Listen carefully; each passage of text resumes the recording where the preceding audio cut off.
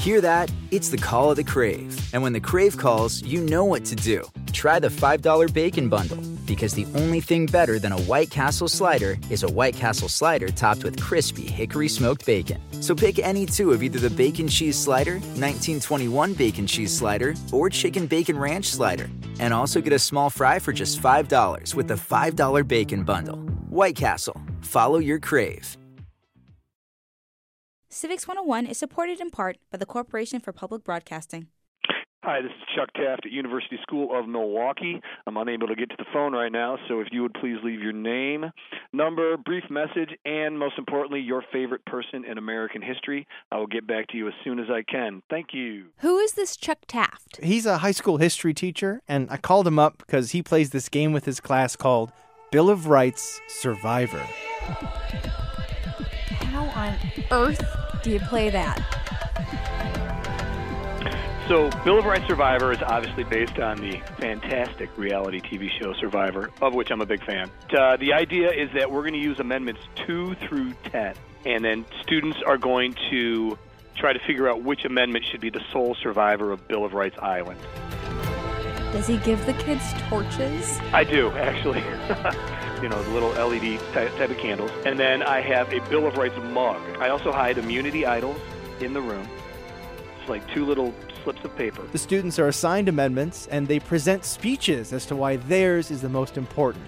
Everybody votes, and the losing amendment is called up to the Bill of Rights mug. And I say, that the tribe has spoken. The tribe has spoken. It's time for you to go, Seventh Amendment. This is so excellent. I imagine the students will walk away with this profound love and respect for the Bill of Rights. They do, but there's another teacher that I adore, Woody Holton from University of South Carolina. I want you to call me Woody if you don't mind, but my legal name is Abner. He's in the Bible and he killed his father. So who gives that name to their son? I play kind of an obnoxious game with my students where I ask them, okay, tell me specific things. Don't talk in generalities about liberty and freedom. Get specific. What specific clauses of the Constitution you like? And they'll say freedom of speech, or they'll say everybody can vote, or they'll say gun rights, or no unlawful search and seizure. And then I get to say, the things you just named as being great about the Constitution, none of them is in the Constitution. None of them is in the document that the framers adopted on September 17, 1787. None of them are reasons that they were there, or they would have put those things in it. Today on Civics 101 and our Founding Document series, we're finally getting to you, and we're talking about the Bill of Rights. I'm Nick Capodice. And I'm Hannah McCarthy. And before we get into how it was created or how it affects our lives, let's be clear about what it is. The Bill of Rights is the first 10 amendments to the U.S. Constitution, written by James Madison, ratified December 15th, 1791. And you know them all by heart, right? Yeah, of course. If you don't, it's real easy to fix that. I looked at a bunch of mnemonic devices for how to memorize the first 10 amendments. And my favorite by far involves waving your hands around, which is not good for radio. But Hannah and I made a video of it. Go to our website, civics101podcast.org, and check it out. Let's begin in that sweltering room in Philadelphia. David O. Stewart, author of The Summer of 1787, told me about the great debates over the Bill of Rights at the Constitutional Convention. The debate about the Bill of Rights actually never happened. It wasn't discussed through most of the summer. It was not something that they thought was terribly important. A few of the states had constitutional provisions that declared rights. Virginia did. And it was widely thought to be sort of eyewash. It was something you did that made everybody feel better, but it didn't really make much difference. And they didn't worry that the national government would create risks to people's liberties. However, the idea of a Bill of Rights was brought up at the convention, but truly at the 11th hour. In the last week of the convention, there were 2 delegates, George Mason of Virginia and Elbridge Gerry of Massachusetts, who were known to be unhappy with the Constitution, with lots of features of it, the powers of the Senate, the powers over trade. And suddenly they stand up in working with each other, obviously they had cooked this up ahead of time, they moved for the inclusion of a Bill of Rights. One of them actually says, we could put this together in an afternoon, which is a little ambitious. And most of the other delegates saw this for what it was, which was a stall. They had been in this hot, sealed-up chamber with boards over the windows for months, and they did not let this diversion of a Bill of Rights scuttle the whole thing. And this feeling that it wasn't really needed is echoed by James Madison and Alexander Hamilton. Hamilton's Federalist 84 says bills of rights, quote, are not only unnecessary in the proposed Constitution, but they would be even dangerous. You said Madison wrote the Bill of Rights, but he didn't want a Bill of Rights? Not in the slightest. He did not think it was essential to our new nation, and he even referred to the act of writing it as a, quote, nauseous project. The fundamental point that James Madison made is that the Constitution itself was really the structural guarantee of our rights. This is David Bobb. He's the president of the Bill of Rights Institute and the author of Humility, an Unlikely Biography of America's Greatest Virtue. Alexander Hamilton wrote, the Constitution itself is a Bill of Rights. In other words, all of those kind of things that can be considered not quite as exciting, the separation of powers, federalism, these sort of guarantees, the structural part of the Constitution, that's the mainstay of our liberty. Of course, Madison was very aware that the people's rights need to be protected, but that was mainly the job for the states. Remember, Hannah, all these states had their own constitutions, many of which had their own bills of rights. Right. So they're arguing that all of the states have them. So why does the federal government need one too? The other reason that Madison was not for the Bill of Rights was a kind of practical one. And that is, if you write those rights down and separate them out and say, boy, this is really important. This is the statement. This is the place you go to find all of your rights here. What if one of them is not on that? What if a right that you do possess is not listed there? Does that mean that it's not a right? Those are some pretty strong arguments. They are, but in the end, they don't work. The Constitution had been sent to the states, where they had ratification conventions to decide if they're going to go along with it. Delaware ratifies first with a unanimous vote in their Congress on December 7th. Then Pennsylvania, New Jersey, and Georgia ratify right after. But then we have a nail-biting lull during the year of 1788. These ratification conventions were big deals. And during that process, a repeated theme is, why is there no Bill of Rights? That's Linda Monk, the Constitution lady and author of The Bill of Rights, A User's Guide. The people were calling for one, and this terrified the pro-ratification Federalists. Madison in particular saw that as a plot to derail the Constitution, because people were saying, hey, you guys got to go back to Philadelphia in the summer of 1788 and write in some civil liberties, and maybe we'll ratify your Constitution. And the people who wanted the Constitution were afraid that would lead to more controversy and the Constitution would never be ratified. And so they fought tooth and nail against the Bill of Rights, not because they were opposed to civil liberties, but because they were afraid that would gum up the works and prevent the original 7 articles of the Constitution from being adopted. But starting in Massachusetts in February 1788, and then in several other states, including my original home state of Virginia and the state of New Hampshire, all said, okay, we're going to go ahead and ratify the Constitution, but only with the understanding that if you don't add, that you'll add a Bill of Rights. And if you don't add a Bill of Rights, we can always call a second convention. Wait, so they say, give us a Bill of Rights or we'll call another convention to write a whole new Constitution? Yeah, and most of them did not want to do that. It was so hard to get the first one written. The first Congress came in, has a Federalist majority. The majority of them don't want a Bill of Rights. But James Madison convinced his fellow Federalists, hey, you know what? We better give them a Bill of Rights before they give us one. These states, some of them, will say, okay, we're going to trust you to put in a Bill of Rights, and we'll go ahead and ratify it now.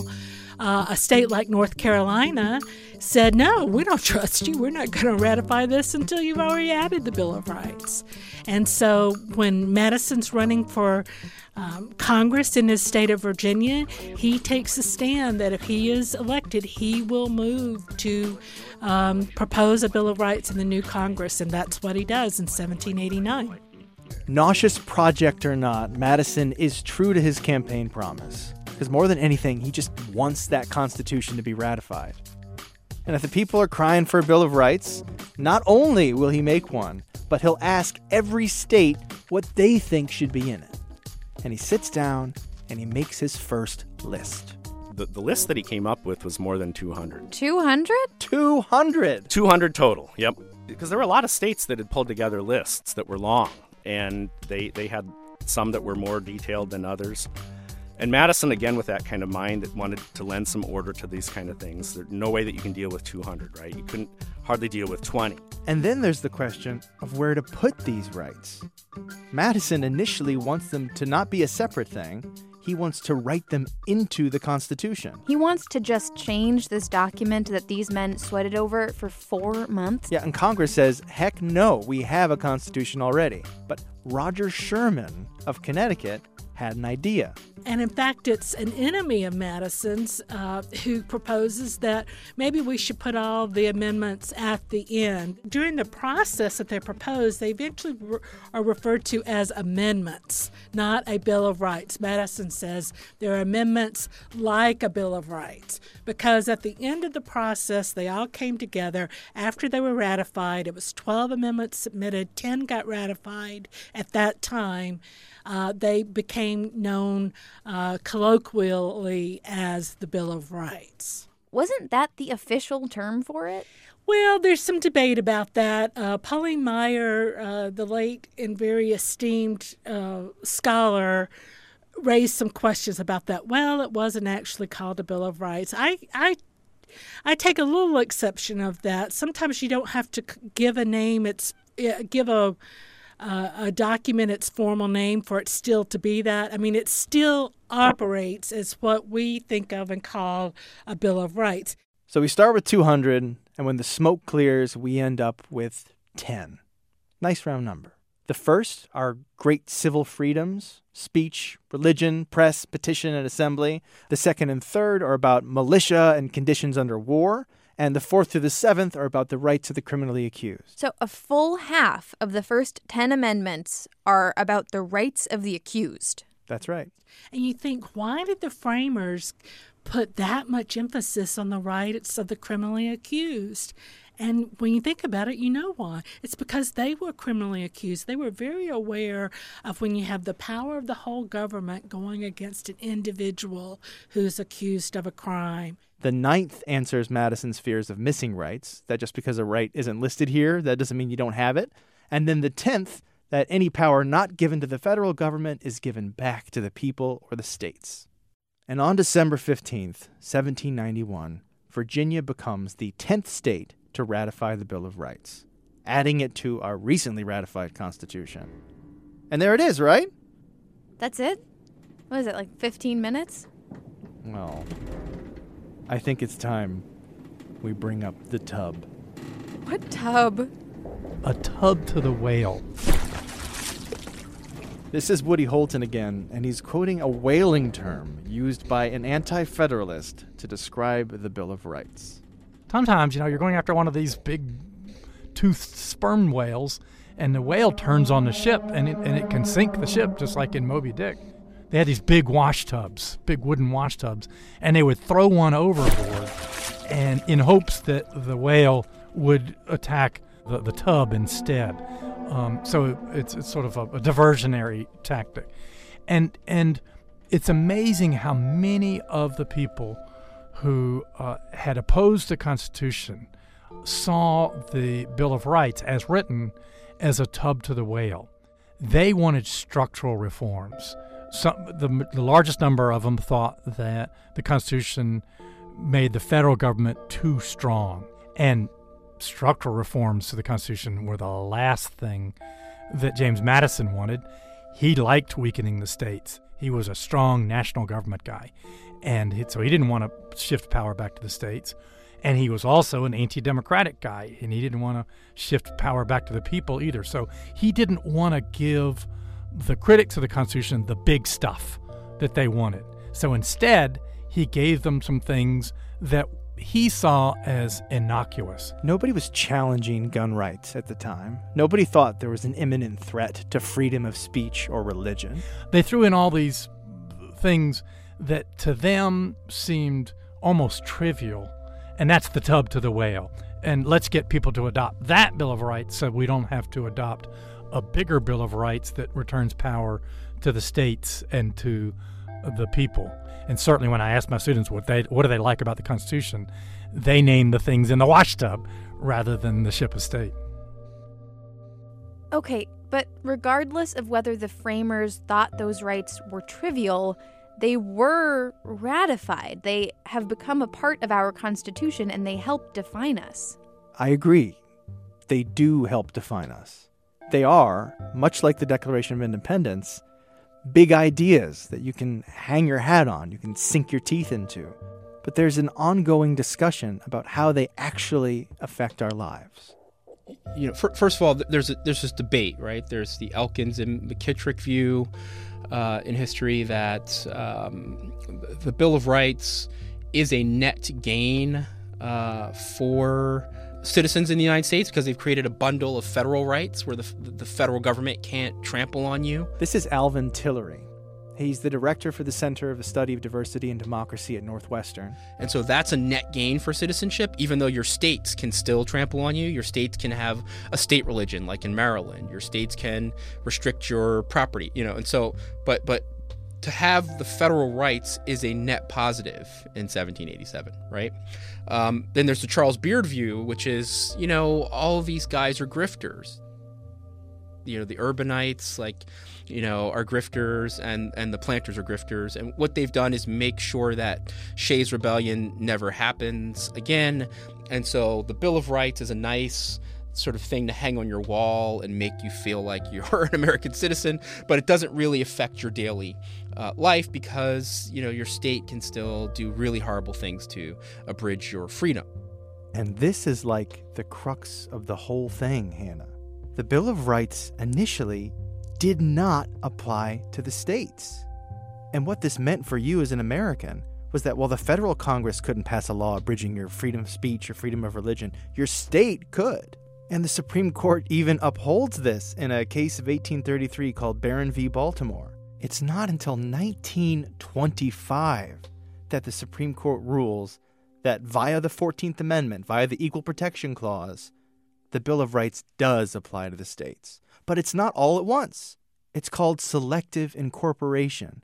Piecemeal, one at a time, these amendments are incorporated into state laws. With any of these rights, the way they were developed, say freedom of speech, the Supreme Court didn't even get involved with freedom of speech cases really until the labor movement brought a lot of those cases to the courts. And that's when finally the court would hold that, yes, these Bills of Rights actually apply to state laws too.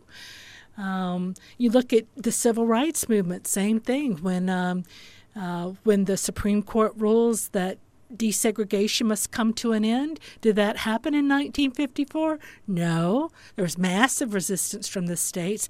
It took movements of citizens, great movements of citizens, to finally have some of those protections applied.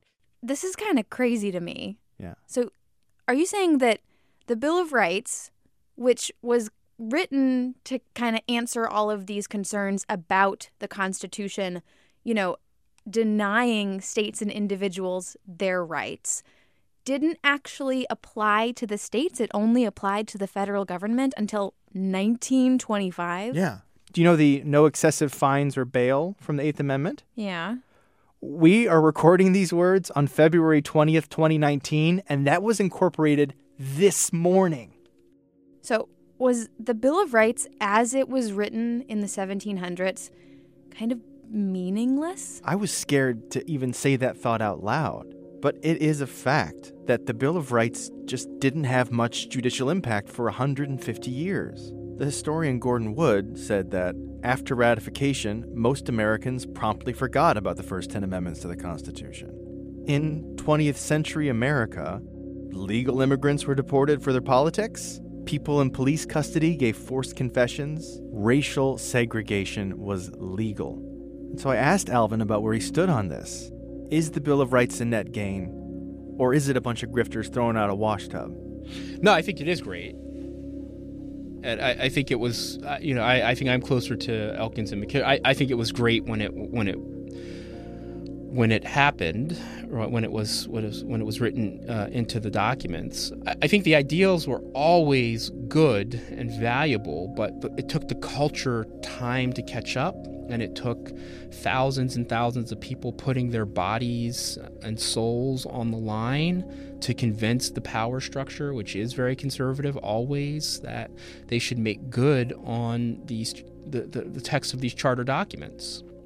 Right, but the framers knew that they were being hypocritical when they were writing these documents. They absolutely knew it, and that's why the framers didn't allow Jefferson to say, you forced us to have slavery. Right? They knew that wasn't true. Right, but they made a Herrenvolk, a master race democracy for themselves, and it took an evolution in this country to undo it. And now it's going to take an evolution to preserve it, because we do have powerful forces that would like to return us to a master race democracy. And that's unfortunate, but true. My favorite quote, it's one I discovered in law school. It's the one I still stand by. It's by the great Judge Learned Hand. He says, "I think we place too many hopes in laws and courts and constitutions. These are false hopes. Believe me, these are false hopes.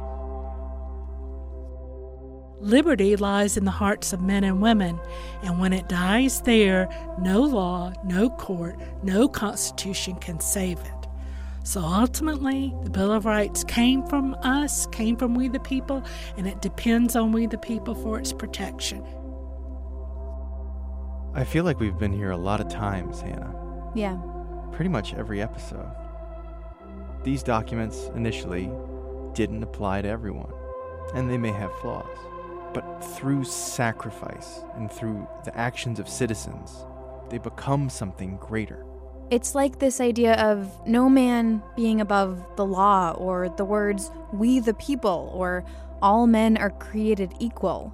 The true power of these words is not given by the government. It has to be fought for by the people. We have to rise up to wield it.